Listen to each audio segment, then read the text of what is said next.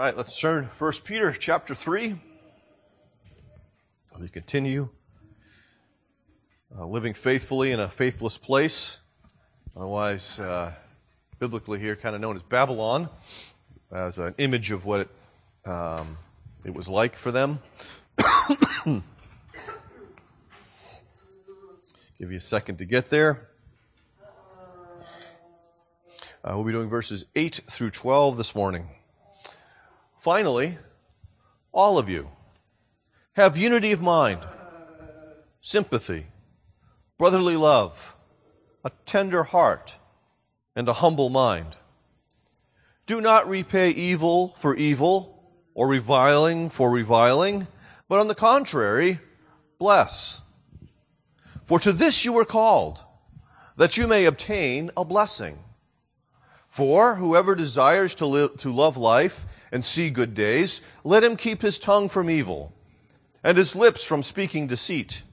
Let him turn away from evil and do good. Let him seek peace and pursue it. For the eyes of the Lord are on the righteous, and his ears are open to their prayer. But the face of the Lord is against those who do evil. Let's pray. Heavenly Father, we are not sufficient in ourselves to understand your word. We are not sufficient in ourselves to live according to your word. We are not sufficient in ourselves to declare your word. But you in your wisdom have placed the treasure of this gospel in jars of clay so that the glory of Jesus, his life and his death, may be manifested in us. So help us to understand more of how you manifest Jesus in our lives this morning through this portion of your word. And we ask this in his name. Amen. You'd think family life would be easier. You know each other. You love each other. And yet family life is often sometimes the most difficult life precisely because, as was mentioned out there, you know each other. Your sins are far more apparent to one another and far more irritating to one another, in part because of the closed quarters. Now, imagine for a moment adoption. Some of you don't have to imagine this. But bringing someone from a very different background into the family. Hey, wait a minute, that's marriage too. But bringing someone from a very different background into a family and then trying to create, so to speak, what is necessary to keep a family together, love and patience and kindness and all of these things, that's a tall order. It's not something that simply happens in the Cavallaro household or some of the other households that are here, but it's something that happens in the church. For you are part of God's household. You have been made part of his family, and you have come from very different places with very different mindsets and values and experiences. And yet, God is calling us to live as one family together with one another. That is where Peter is going, I believe, in this portion of the text. The big idea this morning is that Jesus calls us to give and receive grace. We're going to look at this in two ways this morning. And the first way is that Jesus gives us the grace to give grace to others. He starts this section with one of these summation things, and he's not like a preacher coming to the end of his sermon, but he's sort of wrapping up that which he's been talking about since the middle of chapter 2 of this letter. Finally, all of you. Okay, so he's connecting what he's saying here with the idea of living honorably as sojourners and exiles in their place. He's wrapping up what it means for them to, pardon me, to live faithful lives in a very unfaithful place.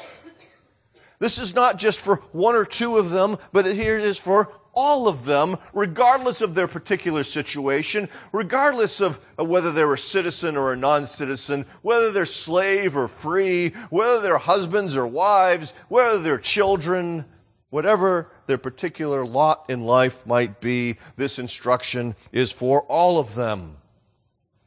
This encompasses their life within the church, within the family, and among the unfaithful around them. Now, before we get into sort of the text itself and what's being taught there, I want us to understand that the hinge upon which this whole passage sort of swings, like the hinge of a door, this passage really swings on this idea, for to this you were called. Okay? You eliminate that and none of this really makes any sense whatsoever. Okay? They were called to this holiness of life.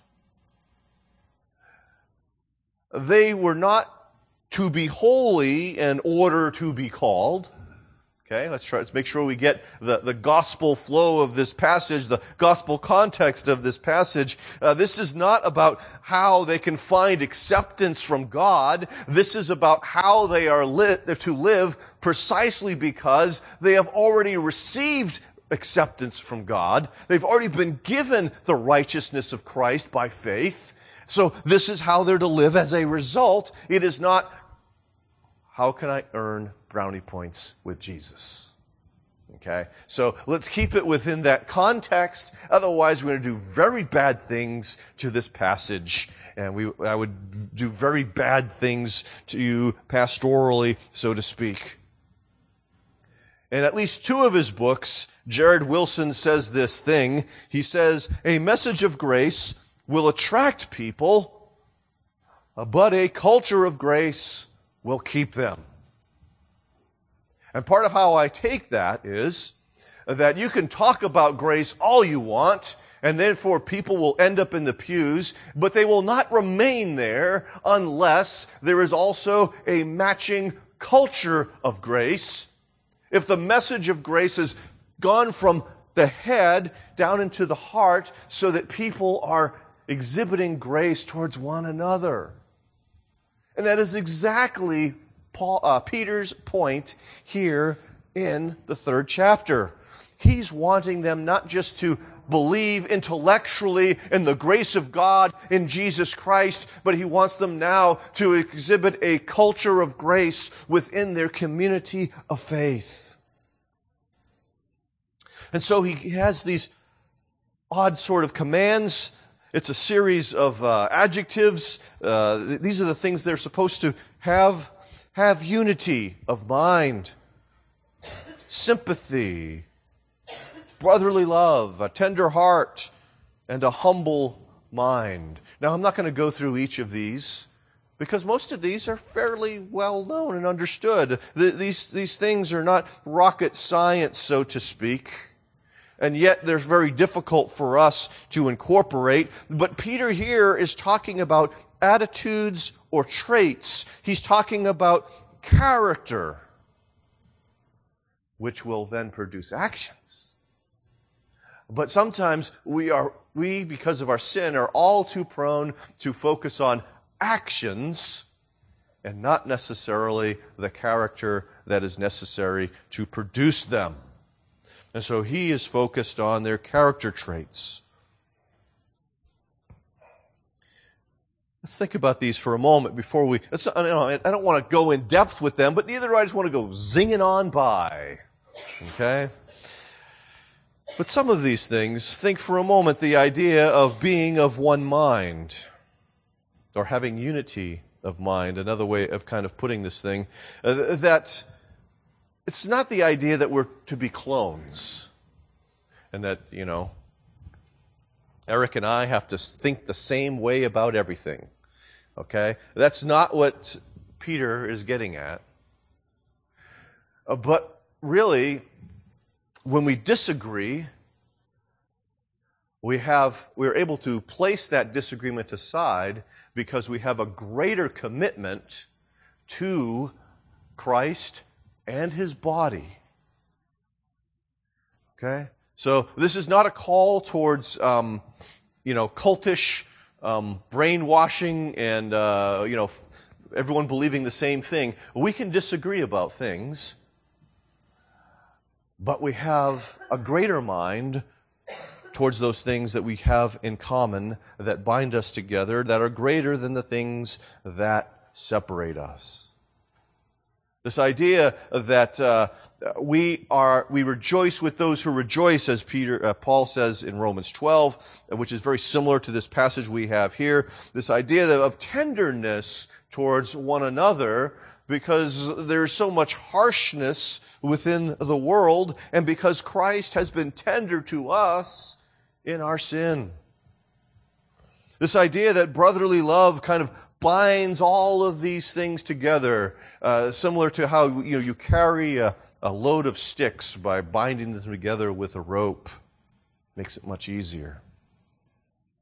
And so we see here a reflection of what Paul says in many places. For instance, talking about the reality of the body. If one member suffers, all suffer together. If one member is honored, all rejoice. In 1 Corinthians 12. How are we able to love one another and to show this brotherly love that happens here, that Philadelphia thing happening? And if you are familiar with Philadelphia now, you don't see that as a positive thing. At least I don't. I don't have very many positive images of the city of Philadelphia. But Peter is talking about something a little different here. How do we have that? Well, precisely what Paul says in Romans chapter 5, God's love has been poured into our hearts through the Holy Spirit who has been given to us, and because we experience the love of God, because it has been poured into our hearts, we are able to love other people. And so the grace is given to us through the power of the Holy Spirit, and then it overflows in a way that we can love other people. Do you grasp what I'm getting at? And that Corvette that keeps coming through our parking lot is going to drive me insane. Dude, go somewhere. Please. I'm not expressing brotherly love at that moment. Sorry. It's my ADD thing. It's happening. And so we receive these things, and we then give these things. And so they all find their root in Jesus Christ and our union with Jesus Christ, and then it overflows into the lives of others, especially, but not limited to, those who are also united to Jesus Christ by faith. So, this is about people who are committed to the health of the community of faith, who are committed to the health of the family of which they are a part. And unfortunately, it only takes one or two people to destroy a group. I like football. One of the famous mantras of my favorite coach is, do your job. And what he means by that, Coach Belichick, is that every player who's on the field has a job to do, and in order for the team to be successful in any particular play, each person has to do their job, and if just one person doesn't do their job, it fails.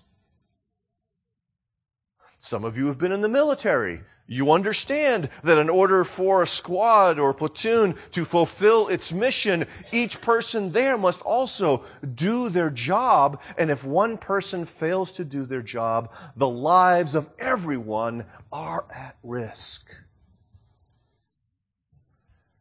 And so it only takes one person really to fail to do these things, to fail to display brotherly love, to have an arrogant mind, to sow dissension within the body, to really destroy a community. Sadly, it only takes one to destroy, but it takes all to build. Now, again, remember that Jesus displayed all of these things to us in his earthly ministry. That Jesus displayed this oneness of mind with the Father, submitting himself to the will of the Father as our Savior, as the Messiah, as the Christ.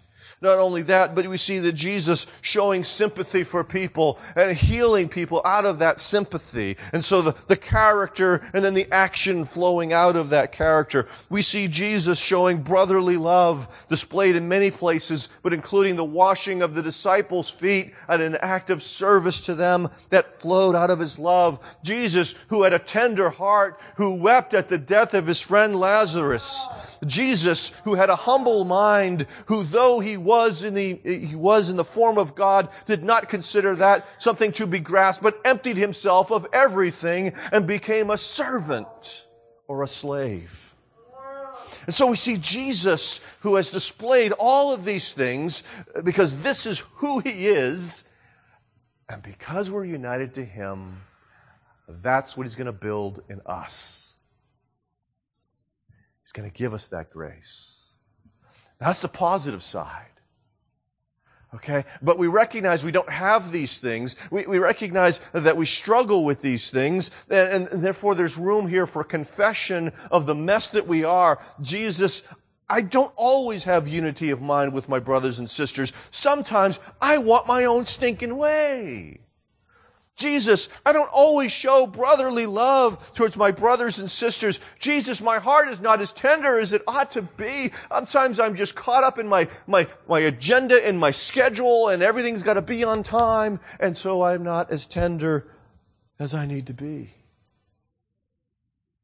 We need to confess these things to him and sometimes to one another. But here's the flip side that Peter goes to. He says, do not repay evil for evil or reviling for reviling. And so, in a sense, there's that phrase that sometimes is used, I don't get mad, I get even. And so, Peter is telling us that breaker needs to be flipped, so that process doesn't continue. That we need to interrupt the flow of energy that is happening in the reviling or in the cursing or the evil, so that we are not treating others in kind. And grace is what teaches us to not treat people like we've been treated, but rather to trust God to do what is right. Frankly, I cover my children's ears. I don't know how many times in a given day Amy or I say, treat people like you want to be treated, not like how they've just treated you. Because what happens with the kids? 1,000,000 times a day. One provokes another, and there's retaliation. The cycle of violence, which is not all that violent in my household. Don't worry. But still, it's the heart attitude that I want to get at. That the gospel is intended to change that heart attitude so that no longer am I seeking my pound of flesh because someone has wronged me. No longer am I turning, their insults and flipping it into another insult back at them. And I'm not talking about jesting with your friends. I mean when you really mean it. The gospel interferes with, breaks this cycle of evil back and forth. Precisely because Jesus, who did not repay evil for evil, Jesus, who did not revile when he was reviled, he dwells within us in order to restrain such desires that arise within our hearts, such patterns that have been developed when we were children. Now, Peter illustrates this in part from Psalm 34. He says, this person should keep his tongue from all evil, his lips from speaking deceit. We have to recognize that as the sins of the lips and the tongue, the words that we speak that so often create chaos within a community. That there are people, when they preserve community, they're not spreading lies, they're not spreading gossip, they're not speaking slander, they're not insulting. But we recognize the difficulty of this. James 3, no human being can tame the tongue. It is a restless evil full of deadly poison. You can't tame your tongue. Only Jesus can tame your tongue. Only He can take the poison from your tongue. But that all flows, that poison from the tongue, all flows from a heart that does not know brotherly love, that is not committed to unity of mind, that doesn't have humbleness of mind. I've been a pastor for an amazingly long time now, and it's frightening for me to think of the many experiences of people running off from a church in a huff. Sometimes it's because they didn't get their way. Sometimes it's because someone sinned against them, and rather than deal with that biblically, they just run away. Too often it happens. Too easily it happens. I know of someone right now who's left one Presbyterian church and gone to another church, and it's because of a minute point of theology. It's a point of theology that I was reading a book by R.C. Sproul yesterday, and my thought was, wow, my friend is essentially calling R.C. Sproul a heretic. My Presbyterian friend, okay, is calling R.C. Sproul a heretic. That does not compute in my teacup-sized brain. But we do that. And it's so contrary to what Peter wants and what Paul has talked about in other places. There's a positive side to this. Let's go back to the positive. He says, seek peace and pursue it. Again, he's quoting from Psalm 34. It isn't just that we prefer peace. Peace is a good thing. I think everyone likes peace and peacefulness. But what the psalmist is saying, and what Peter is also repeating here, is saying they pursue it. There is a persistence to this. This word pursue is found in a number of places, like Matthew 5. Blessed are you when others revile you and persecute you and utter all kinds of evil against you falsely on my account. Rejoice and be glad, for your reward is great in heaven, for so they persecuted the prophets who were before you. Did you catch the word? Persecuted. That's the same word that Peter uses here in 1 Peter chapter 3. Same thing in Acts chapter 9 when Jesus encounters Saul, it forces the encounter with Saul on the road to Damascus. He uses that word and he says, Saul, Saul, why are you persecuting me? And Saul goes, who are you? And he says, I am Jesus, whom you are persecuting. And once again, that word for pursue can also have that idea of persecuting, the intensity of the pursuit. And so we're to be persistent in our pursuit of something good called peace. As Paul says, as much as it depends upon you, be at peace with everybody. Pursue peace. When they sin against you, pursue them for reconciliation. Don't just go, oh, well, another one bites the dust. Another friendship gone. Move on. but pursue peace.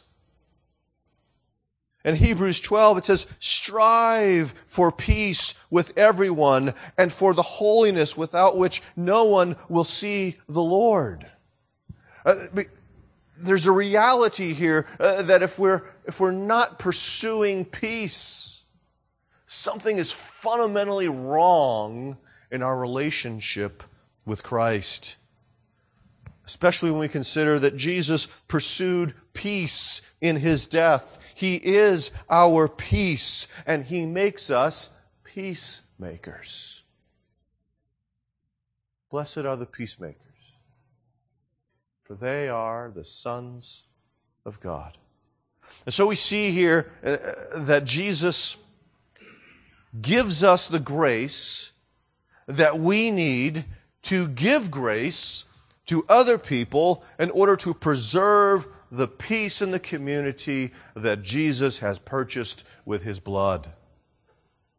All right, the second part of this. That Jesus gives us this grace so we obtain earthly blessings. And please don't jump to conclusions when I use that phrase, earthly blessings. Okay, we'll explain that in just a moment. But this is back to that idea of to this you were called, or for this you were called, because of this you were called. The whole rationale of Peter's reasoning here, for to this you were called that you might obtain a blessing. That's what Peter tells them. You're called to live this way so that you might obtain a blessing. And that sounds a little foreign to us because we realize that we have been blessed in the heavenly places in Christ Jesus. So what's kind of going on here? It's a good question to ask. Essentially what we have going on here is that God gives us grace in Jesus Christ so that He can give us even more grace in Jesus Christ.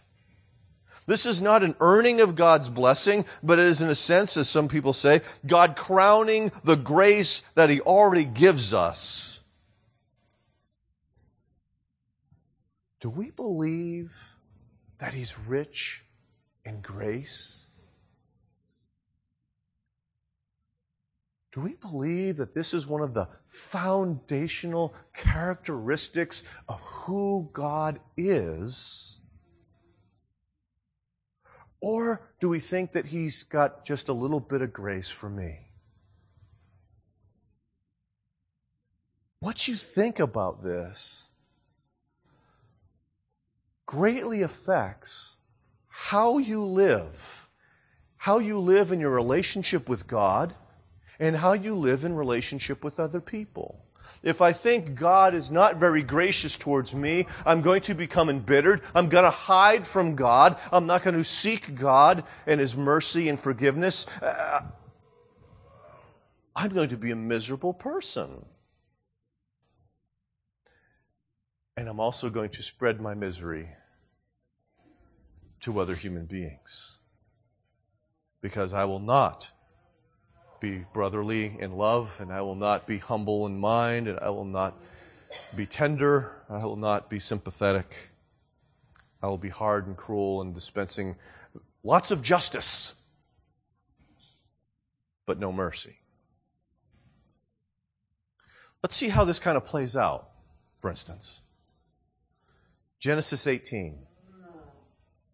Let's remember, Genesis 18 occurs within the context of Abraham's gracious call to faith in chapter 12, God's gracious making of the covenant with him in chapter 15, in which God says that if he doesn't fulfill all of this, he himself will be slain, so to speak. So a good promise. And so we see in Genesis 18, verse 19, my eyes are struggling, for I have chosen him, meaning Abraham, that he might command his children and his household after him to keep the way of the Lord by doing righteousness and justice, so that the Lord may bring to Abraham what he has promised him. And so the idea of offspring that the father of many nations, the idea of receiving the land, all of these things, the earthly aspects of the promise are really grounded in a sense, Abraham doing what God told him to do. That sounds strange to us. We believe in grace, right? Right. The only way Abraham can do these things is by grace. And then God rewards that grace that he gave with grace. It's like a tumbling down snowball that becomes a gigantic thing, but a beautiful thing. We see it as well here in Psalm 34, which Peter is quoting. And what's interesting is if you look at the Old Testament, it's a question mark. Who desires to love life and see good days? And then it answers it with the rest. Peter has essentially dropped the question mark, assuming, maybe, that these people, because they are in Christ, they desire to love life and see good days. And so this is for you, folks. But there's God's promise. There's the walking in the way of righteousness and God's fulfillment. The people here, to live long in the land. This is really, in a sense, a reflection of what we see in the first commandment with a promise.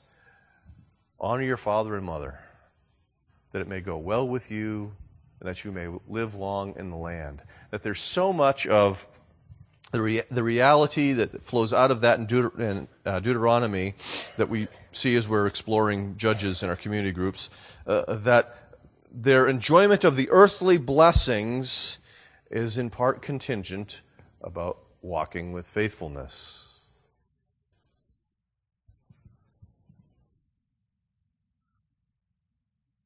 That's hard for us to figure out when we believe in grace. And yet there it is. So let's see what is going on here. The blessing that is in view here is earthly, not eternal. Now, some people will want to take this into an eternal promise, but I think this is, from the context, an earthly sort of thing. This is pointing to the reality that God is at work in our lives here and now. That there's not, you've been converted, you've been justified, and then, God will deal with you again when you die, and it won't be great living this life away from God. No, it won't be. That's horrible. But we see a God who is promising to engage himself in our lives in the here and the now. For we see that the eyes of the Lord are on the righteous. This is the first of the promises that is laid out here. God sees us. God sees our circumstances. He sees when we are mistreated. He sees when we are unjustly treated, when we are sinned against in many ways. God sees this. For instance, Hagar. That's someone we talk about a whole lot. But let's remember, this should indicate to you, however, that I'm currently in Genesis in my own personal reading, because this is my second Genesis quotation, okay? Hagar was misused and given by Sarah to Abraham to try and produce an heir in the flesh. She produces a child, and while she's still pregnant, she begins to look down upon her mistress Sarah. Sarah, not happy about this, as you might imagine, decides to treat her harshly. This sounds a lot like that, reviling those who have reviled you. Okay, grace was not evident in Abraham's household at that point in time, and so Hagar flees, rather than restoring the relationship and saying, you know what, I shouldn't have looked down on you. And so she is thinking she's going to die here in the wilderness, and God appears. But what he said, what she responds to when he says, go back home is, you are a God of seeing, or you are the God who sees. For she said, truly here I have seen him, and here's the point, who looks after me. God was looking after Hagar, the Egyptian handmaid of Sarah. God was looking after her. And God looks after us. We see this as well in a slightly different context. In 2 Chronicles 16, we have the prophet coming to King Asa. And Asa had started off as a very good king, but now he's really struggling. And there's this promise that is given that Asa is not going to receive because of his sinfulness. For the eyes of the Lord run to and fro throughout the whole earth to give support to those whose heart is blameless toward him. Judgment is going to come upon Israel because their hearts are not toward God. But the ones who were would experience this reality of God giving strong support to them. And so living in a faithless place, we recognize that God sees the injustice that we can experience, and that God will then summarily act for you. The second part of this promise is, and his ears are open to their prayer, that God hears when we cry out to him. In other words, our prayers are not hindered, as we talked about last week. When there's conflict in the home, prayers are hindered. And one way is God's ear is not turned toward you. He's not open to hearing your prayer. When we disregard God and his revealed will, he may not regard us when we cry out to him. But thankfully, he's merciful. And even though he shouldn't, he often does hear us when we cry out to him, even though we're being quite rebellious ourselves. As we study Judges in the community group, we see basically people that continually disregarded God, and they did it in such a way that they didn't even call out to God. And when we ignore God, we often also can sometimes accuse him when things don't go the way we think they should go. And so we see God, working, listening to, and seeing what happens for those who love life and who want to see good days. But then we have this, but the face of the Lord is against those who do evil. In other words, they don't receive the priestly blessing that we see in Numbers 6. The Lord bless you and keep you. The Lord make his face shine upon you and to be gracious to you. The Lord lift up his countenance upon you and give you peace. But you see here in Psalm 34, it's not that God turns his back to these people.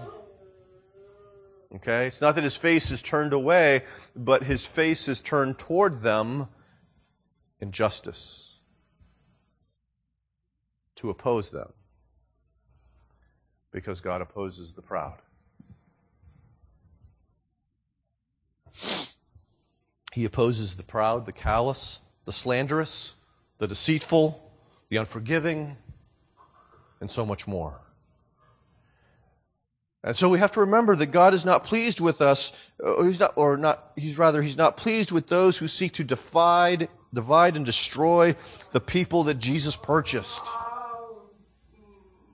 God is not going to sit casually by while Jesus' bride is ravaged by sin, but that Jesus will engage himself for the protection of those who love him and the foiling of those who don't. He is pleased with those who do good, with those who seek to maintain the peace of the holy community. And so, brothers and sisters, the church is the household of God. It is comprised of people who have been adopted into his family. But you and I live in a faithless place, and many of us have faithless pasts. And so he teaches us to live faithful lives in the church and in godly families. We learn slowly. I learned so slowly. I wanted to destroy my computer this morning. I was impatient with its, once again, horrible timing to go and have a conniption. We learn slowly, but we have been united to Jesus Christ so that His character grows in us like fruit. Fruit grows slow, in case you didn't notice. Weeds, they grow fast. It is in those difficult moments when we are to cry out to Christ to work in us and through us because of Christ's work for us. So confess your mess and receive His grace to walk in newness of life. Let's pray. Father,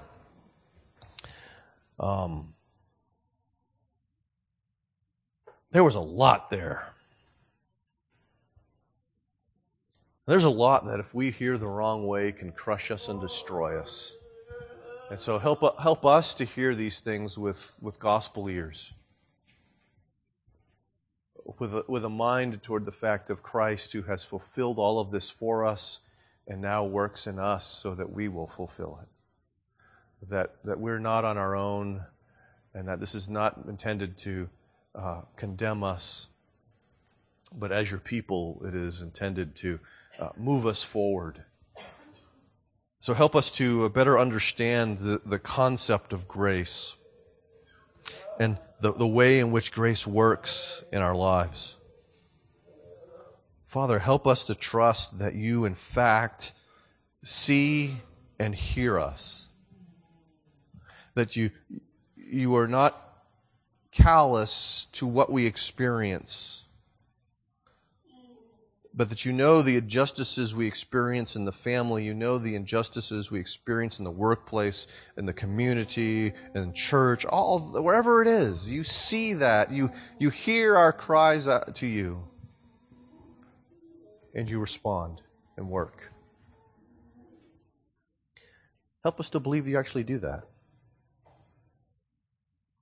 Help us to believe that you are good. Help us to believe that you are rich in mercy.